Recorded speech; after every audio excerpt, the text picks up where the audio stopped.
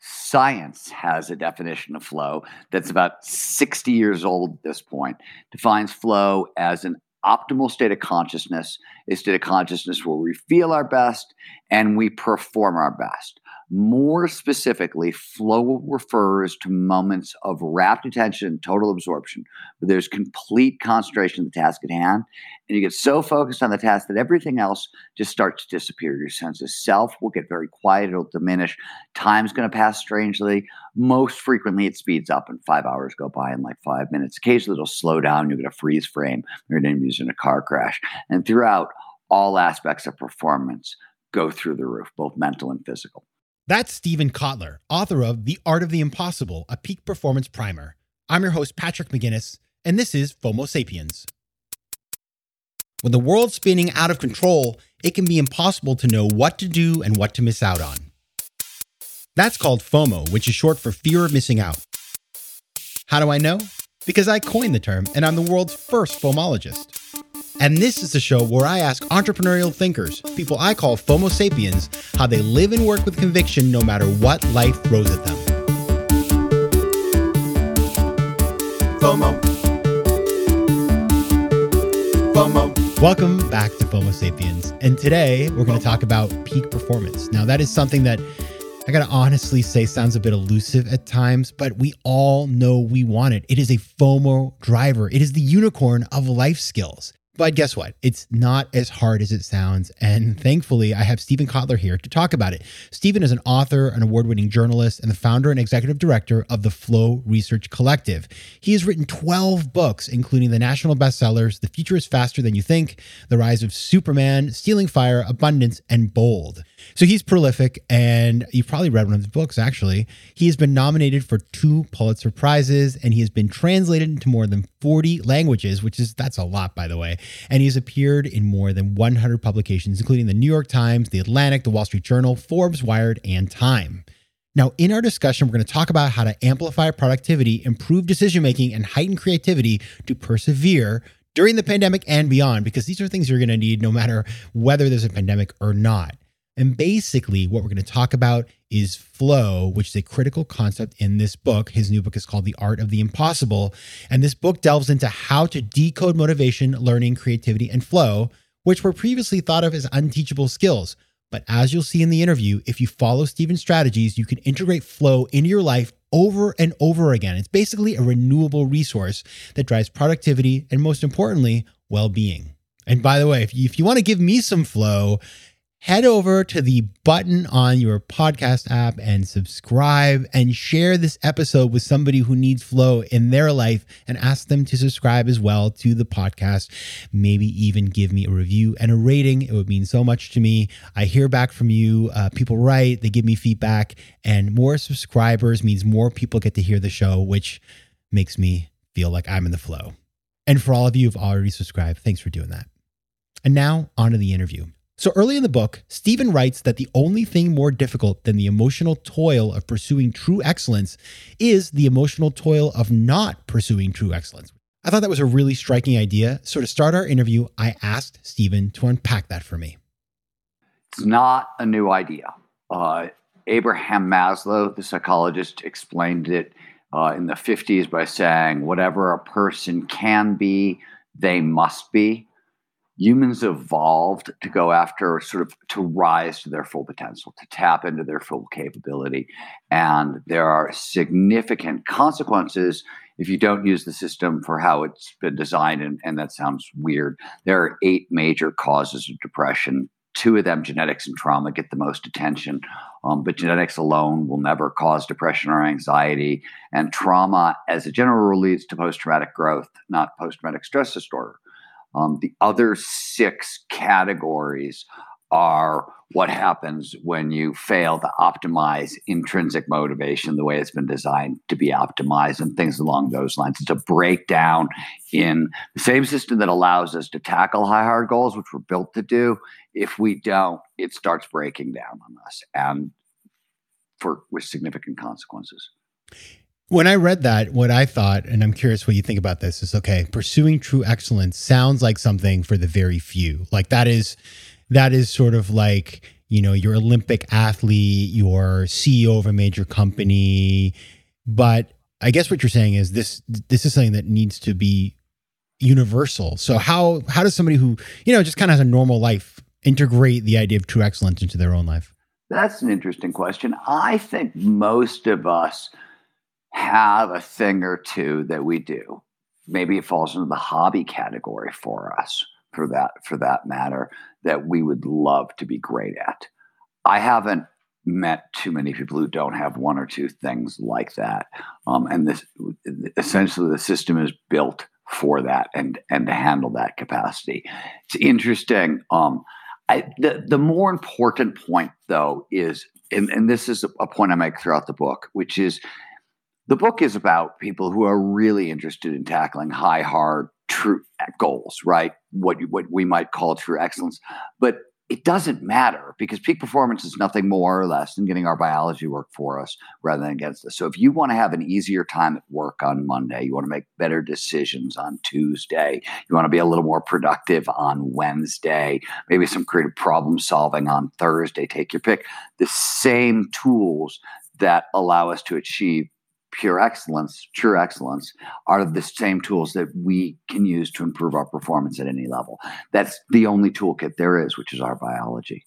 You talk about how you came into this world of looking at extreme performance, and you use the term extreme innovation. And it started out, interestingly enough, wasn't in a lab. It was in the world of extreme sports, and you were a journalist covering it. So just to get us kind of in your head and how you were called to do this type of work, how did you arrive to the place you are today?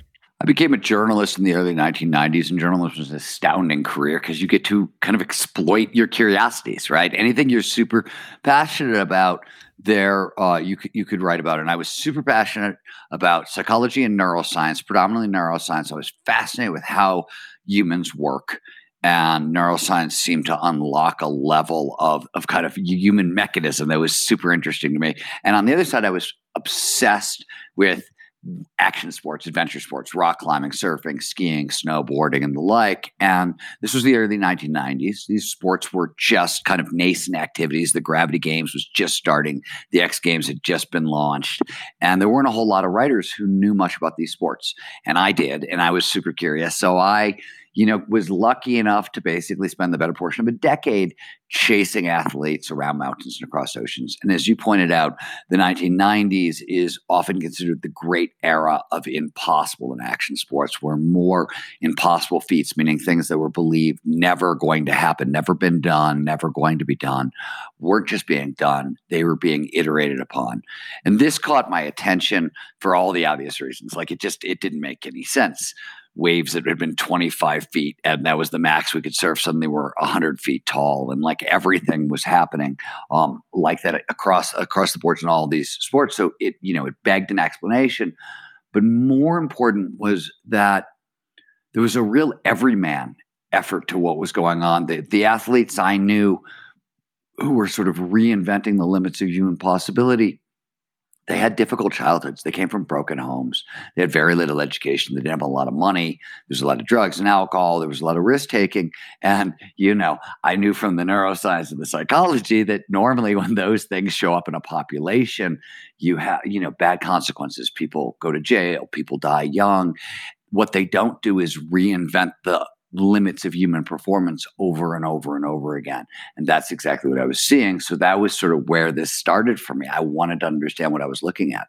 Quick math. The less your business spends on operations, on multiple systems, or delivering your product or service, the more margin you have and the more money you keep. But with higher expenses on materials, employees, distribution, and borrowing, everything costs more. So to reduce costs and headaches, smart businesses are graduating to NetSuite by Oracle. NetSuite is the #1 cloud financial system, bringing accounting, financial management, inventory, and HR into one platform and one source of truth. With NetSuite, you reduce IT costs because NetSuite lives in the cloud with no hardware required, accessed from anywhere. You cut the cost of maintaining multiple systems because you've got one unified business management suite. And you improve efficiency by bringing all major business processes into one platform, slashing manual tasks and errors. Over 37,000 companies have already made the move, so do the math. See how you'll profit with NetSuite And with rising prices everywhere you look, you got to do the math and save money. Good news, by popular demand, NetSuite has extended its one-of-a-kind flexible financing program for a few more weeks. So head over to netsuite.com/FOMO. That's netsuite.com/FOMO.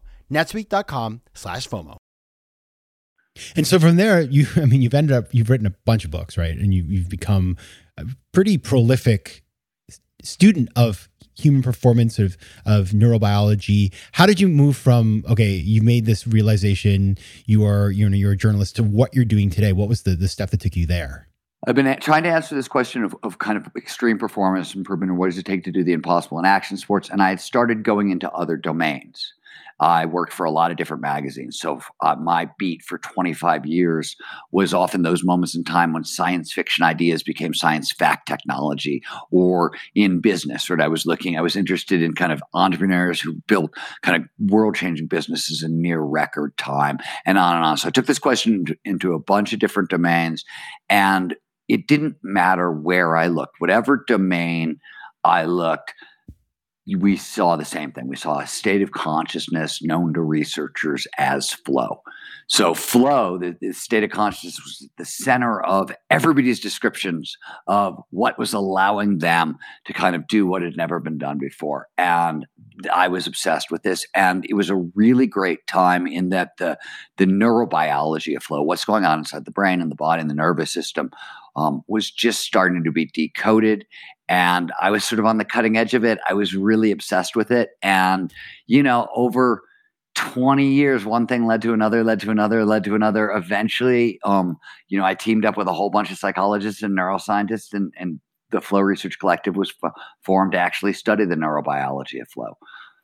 And so in this new book, which I read over the weekend, you talk about the fact that peak performance is not driven by experience or personality. Because you had asked me, say, Patrick, this person who's really, really good at this thing, I'd say, well, they practiced a ton. And so they have a lot of experience in this area. Or, they're just they have grit, right? And if that's a term that gets thrown out a lot these days, but you talk about something different. You trace it back to biology, which is, for me, I guess I think it was part of the mix, but for you, that's really the crux of peak performance. So tell us why that is the driver of performance. One, if you're looking to sort of help people get better, right, at whatever level, you're looking for something that scales, right, that works for everyone. And too often in peak performance, somebody sort of figures out what works for them and tries to teach other people. And most of the time, it's a terrible failure, and often it goes horribly wrong. And the reason is a lot of sort of foundational aspects of how I would train you in peak performance, where you are on the introversion extroversion scale. What are your risk tolerances like? These things are essentially biologically determined or set up by early childhood experience. And you can change them, but slowly over very long periods of time. And it's a lot of hard work. But if you go one level beneath that, there is common neurobiology. Evolution shaped us all to work in very specific ways. And the vast majority of peak performance is just about getting the system to work as it's been designed to work. So would it be fair to say, I'm just trying to process this right now, if we think about these other factors that I talked about, experience or... The experiences, mind you, like there's a quarter of the book that we're talking about is about learning. So clearly experience matters, skills mastery matters, knowledge mastery matters, expertise matters. You're still going to have to get that good at the thing you're doing. What the book is about is, hey, if you learn in a specific way, your biology is designed to learn in a specific way. And if you use that to your advantage, you're going to get farther faster. Same thing sort of across the boards. Yeah, like I guess what I was thinking is we all have very different experiences. We all have different personalities, but we all have, our biology is different, but we're all coming in with the same set of biological tools. Absolutely. So therefore, in terms of scalability, as you said, if we find the right way to address biology, which we all share, of course, then you can actually find solutions. And you mentioned flow, which is really, that's the crux of your work. People throw that word around all the time. I hear it a lot, especially it's become a little bit of a, kind of a new agey mantra, which I don't think it is. Can you help everybody here just so we can all be on the same page? Like, how do you define flow? I don't have a definition of flow. Science has a definition of flow that's about 60 years old at this point. Defines flow as an optimal state of consciousness, a state of consciousness where we feel our best and we perform our best. More specifically, flow refers to moments of rapt attention and total absorption, where there's complete concentration on the task at hand, and you get so focused on the task that everything else just starts to disappear. Your sense of self will get very quiet, it'll diminish. Time's going to pass strangely. Most frequently, it speeds up, and 5 hours go by in like 5 minutes. Occasionally, it'll slow down. You'll get a freeze frame. You're in a car crash. And throughout, all aspects of performance go through the roof, both mental and physical. Now, psychologists, when they define flow, they define it by 6 core characteristics, ways the state makes us feel. I just mentioned those, right? There was complete concentration on a limited field. There's the merger of action and awareness, the diminishment of self, time dilation, which is the technical term for passage, strangely. Performance spikes so much there's a sense of control, meaning you feel like you're in control of things that you don't normally have control over. There's a basketball player talking about the hoop being 4 foot wide. Or me as a writer, where like the words are just pouring out of me and they're amazing. And I normally don't write at this level. That's very common. And finally, the 6th category is the experience is autotelic, which is a fancy way of saying the experience is so deeply joyous and ecstatic, we will go extraordinarily far out of our way to get more of it. Yeah. Well, how do I know when I'm in it? So literally, if I were to use the psychological tools, now I work on neurobiology. So there's a whole list of brain and body changes that go on underneath flow. But to measure flow right now, we still use mostly psychological questionnaires, and literally those 6 characteristics and how much or how little did that characteristic show up during an experience. But here's where people get totally confused. Flow is not a single experience. It's a spectrum of experiences. It's like any emotion. Anger, you're a little irked, you're homicidally murderous. It's the same emotion. Flow is the same way. You can be in micro flow. This is where those initial conditions show up, but they're really quiet. They're dialed down to 1 or 2. So this is, you go to work, you sit down to write a quickie email, and you get sucked in, you end up writing a whole essay, a couple hours go by, you didn't even notice. And maybe your whole sense of self didn't totally vanish, but when you pop back into consciousness, you're like, holy crap, I got to run to the bathroom. So bodily awareness got really, turned down a lot. That's micro flow. The other end of the spectrum, macro flow.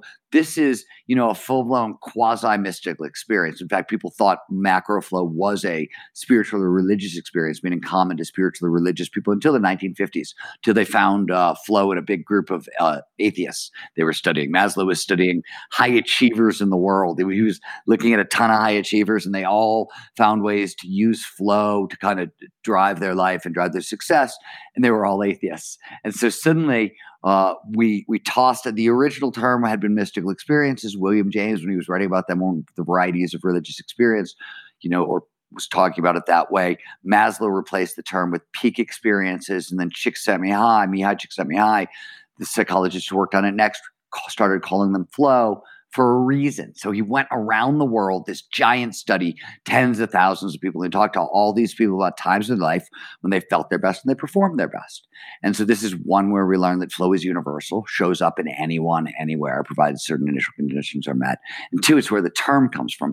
Because in every interview, basically people said the same thing. They said, when I'm performing at my best, I'm in this altered state of consciousness where every decision, every action flows seamlessly, effortlessly, perfectly from the last. So that's where the term comes from. It's sort of a phenomenological description of the experience or how the state makes us feel. Tudo bem, meus queridos Homo sapiens? Now that right there was Portuguese. And as you know, I love speaking foreign languages. But I'm not alone. 1 in 5 Americans have learned a new language on their bucket list. If that's you, make 2024 the year you finally check it off that list with Babbel, the science-backed language learning app that actually works. Don't pay hundreds of dollars for private tutors or waste hours on apps that don't really help you speak the language. Babbel's tips and tools are approachable, accessible, and delivered with conversation-based teaching so you're ready to practice what you've learned in the real world. Now, FOMO Sapiens, you know I speak 4 languages, and it takes work to stay on top of them, especially with French. C'est difficile. But with Babbel, I'm able to practice practical conversations that I can actually use in the real world. Here's a special limited-time deal for our listeners. Right now, get up to 60% off your Babbel subscription, but only for our listeners at babbel.com/FOMO. Get up to 60% off at babbel.com/FOMO. That's spelled BABBEL.com/FOMO. Rules and restrictions may apply. One of the things that I read in the book is that if you do this right, you can actually be 5 times more productive, which is amazing, right? And you'd be able to substantiate that. So I show up in your office. I've got your book in your hand. I'm gonna read it, but I say, Stephen, how do I get started? What are the kinds of things I need to do to achieve this objective? Where can I start? What are the kinds of things that I need to do? When it all is said and done, there are about 6 things you want to do every day and about 7 things you want to do every week. And of the 6 things you want to do every day, a lot of them fall into this category. There are things that positive psychologists talk about as the positive psychology basics. And this is, if you want to perform at your best, there are certain just physical requirements. You're going to need certain amounts of energy. There are certain cognitive requirements before you can even sort of get into the game. There's about 6 of these. On the physical side, you need 7 to 8 hours of sleep a night. You need good hydration and nutrition and really robust social support around you.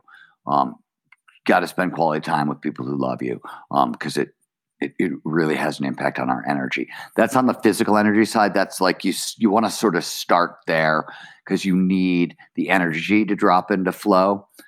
Concurrently, you need to calm down anxiety. We tend to run hot, especially these days. So usually there's 3 different ways you can really sort of calm your nervous system down. Either a 5-minute gratitude practice, 11 minutes of mindfulness breath work, respiration, or 20 to 40 minutes of exercise. And normally I tell people, hey, under normal conditions, do 1 a day. All you're doing is calming down your nervous system. You're trying to flush cortisol and norepinephrine from your system because if there's too much in your system, it's going to block flow and it's going to block a lot of other peak performance things. Under normal conditions, do 1 of those a day. If it's a crisis, if you're running really hot, do 2 of them a day. So that's where I always start people. That's one of the easiest places to go.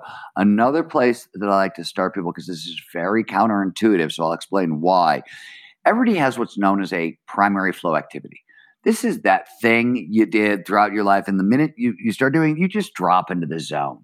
Right? For me, it's skiing. 90% of the time I go skiing, I'm going to drop into flow. It's just sort of an automatic for me. For some people, it's dancing to hip hop or dancing to salsa or walking their dog in the woods or hiking up mountains or doing yard work or horseback riding or gardening or take your pick. The list goes on and on and on and on. But we all know what I'm talking about, basically. And we also know that when we become adults, we get responsible, we get spouses and jobs and kids, and that activity is what goes by the wayside, right? We have to put away childish things, is what we're told. And from a performance standpoint, it's a disaster. It's a disaster for 4 really important reasons. The first is, before we actually get to the reasons, it's worth talking about what flow amplifies, because it's quite a bit. You see a boost in motivation, in grit, in productivity, as you mentioned. Creative problem solving, all aspects of creative problem solving are increased. Empathy, environmental awareness, accelerated learning goes up as well. We also see cooperation and collaboration increase. So it's a big suite of things. Okay, now that that's said, what do we get by doubling down on our primary flow activity? First thing is this. Flow is a focusing skill. It's a way of using your brain to focus attention. Mindfulness is a different kind of focusing skill. They do overlapping things to the brain. They're not identical states at all, but they're similar in that they're focusing skills and similar in that practice makes perfect, right? The more you practice mindfulness, the easier it is to drop into a meditative state. So going and getting in a flow state while skiing on Monday is going to make a big deal. It's going to help me get into flow Tuesday, Wednesday, Thursday, and Friday at work, right? It transfers. The more flow you get, the more flow you get. That's the first reason. The second reason is as we drop into flow, there is a global release of nitric oxide. It's a gaseous signaling molecule. It's sort of everywhere in the body, in every cell in the body. And what it does is it flushes stress hormones out of our system. So flow resets the nervous system sort of back down to zero. This is really important. We talked earlier, anxiety blocks performance. These days, most of us are hyper aroused, right? We're running hot and we need to calm down. So this will automatically do it. Even better, creativity, but this is depending on whose numbers you go by. It's a 400 to 700% spike. It's a huge spike. But Teresa Amabile at Harvard discovered that heightened creativity is going to outlast a flow state by a day, maybe two. So you go skiing on Monday or whatever, that heightened creativity is going to last through Tuesday, possibly into Wednesday. The same thing with the really good mood.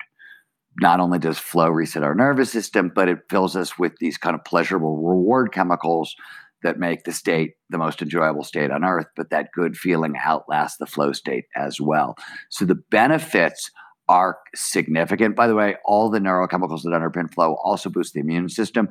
That's also a bonus, I guess. I never think about health, but it really does matter. And so you get that as well. But this is a thing we stopped doing as adults, and it's so important. The research shows you don't even have to spend that much time on your primary flow activity. If you can devote, an afternoon a week is ideal, but you can split that up however you want, basically. Just enough that you're dropping into flow more consistently on a regular basis. It really helps. So I know those are really counterintuitive places to start, but those are really simple places. And the next place I would go, this is long and complicated and sort of outpaces the show perhaps, is there are 22 known triggers of flow. And if you want more flow in your life, this is where you go next. You start working with these triggers. And that's a lot of the work we do with clients at the Flow Research Collective. So I imagine that, it's sort of like, I remember when I first tried to meditate and it was really difficult, right? And then I just did it every day. And then eventually you can meditate with much more ease, but also you can bring that mindset into other parts of your life. So once you cultivate flow over here and the thing where it sort of naturally resides within you, and if you've created the right conditions, then you can port that over to other parts of your life. Is that kind of the big goal? The big goal is I think, depends on the person, depends on what you're interested in doing. If you're interested in maximizing flow in your life, these are a couple of places to start. What I would start doing is exactly what I said a minute ago. I would start working with the flows triggers and building kind of your life and the way you approach your life around those triggers. As I said, I would also, go through some of the onboarding material in The Art of Impossible that helps you sort of align intrinsic motivators. So curiosity, passion, purpose, and autonomy and mastery are pointed in the same direction as your goals. All those things they're kind of foundational work also for peak performance. So there's a little bit of stuff to do, but not overwhelming and accessible to anyone. And you put together an online assessment, is that correct? That people can go to and actually sort of check out? There are about 6 major flow blockers, things that tend to stand between people and more flow. And we built a diagnostic, which you can find at flowblocker.com. Pretty self-explanatory. And that'll just tell you, hey, this is the thing that's standing sort of mostly in your way. Here's how to get rid of it. That's also a useful place to go. All right, so go check that out. Also check out StephenKotler.com and the Flow Research Collective. The name of the book is The Art of the Impossible. Stephen, thanks for being here. Patrick, thanks for having me. FOMO. Big news. We now have a brand new website. So head over to FOMOSapiens.com where you can listen to past episodes, learn more about the show, and find out how to advertise. Also, head over to Spotify where you can find and follow playlists of the best of the show. You can also connect with me on Instagram at Patrick J. McGinnis, on Twitter at PJ McGinnis, and on LinkedIn. I'd love to hear from you, so don't be shy. FOMO Sapiens is recorded in New York City.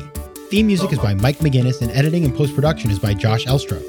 If you like today's show, please be sure to rate it and recommend it to your friends. And as always, you can find me at FOMOSapiens.com and at PatrickMcGinnis.com. To advertise on FOMO Sapiens, reach out to contact@FOMOSapiens.com. FOMO.